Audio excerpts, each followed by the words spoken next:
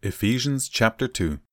As for you, you were dead in your transgressions and sins, in which you used to live when you followed the ways of this world and of the ruler of the kingdom of the air, the Spirit who is now at work in those who are disobedient.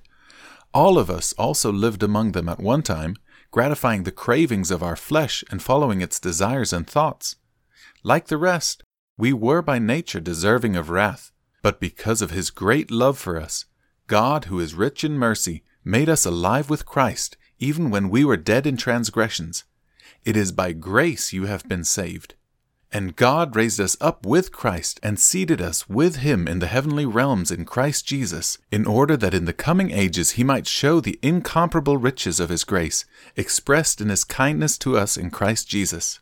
For it is by grace you have been saved, through faith.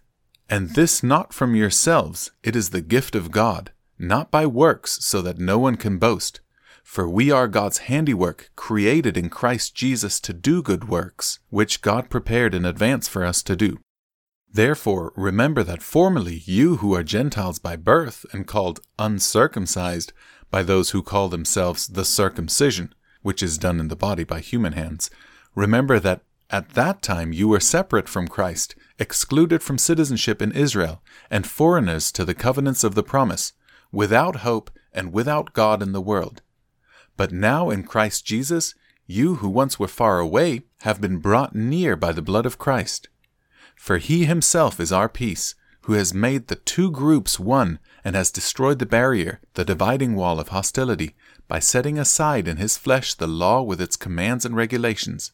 His purpose was to create in Himself one new humanity out of the two, thus making peace, and in one body to reconcile both of them to God through the cross, by which He put to death their hostility. He came and preached peace to you who were far away, and peace to those who were near. For through Him we both have access to the Father by one Spirit.